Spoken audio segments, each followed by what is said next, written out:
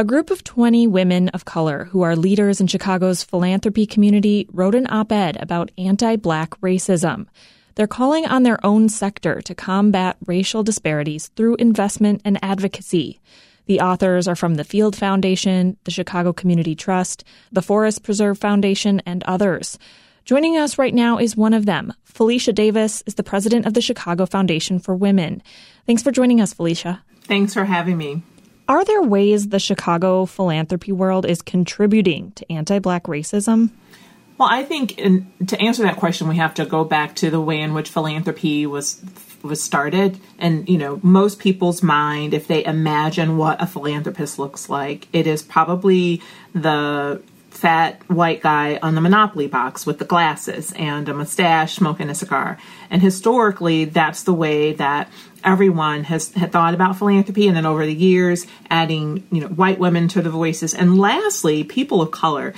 And so structurally, it's a power dynamic. The people with the power often dictate the rules. Really, what philanthropy is about is seeing change happen in communities. And in order for that to happen, you actually have to listen to the voices and the lived experiences of those people. So too often, philanthropy has kind of gotten in the way, has wielded its power. If you're given $1 million grant, you set the rules, you set the table. And what we need to do more of is to go into those communities that we intend to serve, elevate their voices, and cede some of that power to the communities themselves. Could you talk a little bit about the white savior complex? Yeah, that's a big part of it. And truthfully, all of us, even those of us who are of color who work in foundations, we have to fight against this ourselves as well.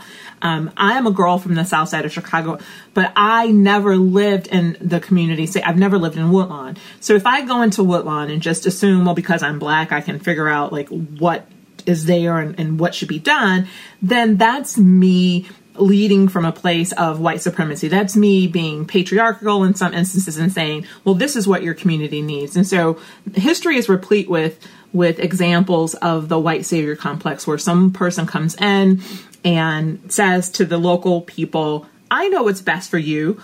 And the truth of the matter is, what we need to do is go into those communities with a sense of cultural humility, listen to the people who are there, the people who are closest to the challenges and the issues are also closer to the solutions. We need to fund their ideas. Is part of this fight also looking inward at your own organizations? Yes, absolutely. I think for us as a foundation and for businesses, it's not just about the goods and service you provide. It's also about what are we buying and consuming as an organization and how are we spending those dollars? So it matters where I buy my graphic designing services.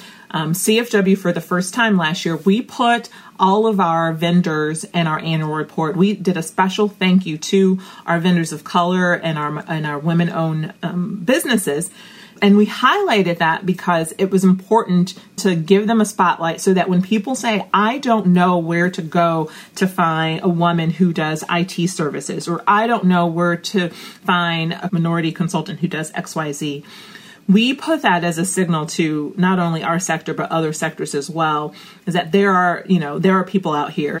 You have to be really intentional in saying that this isn't just about, what we do on a daily basis. So for us, it's not just about our grants and being holistic in our grant making. It's also about our overall operations. Felicia Davis is the president of the Chicago Foundation for Women. You can read the full op-ed in Crane's Chicago Business. And in the interest of transparency, WBEZ has received support from several of the organizations whose leaders signed on to the op-ed.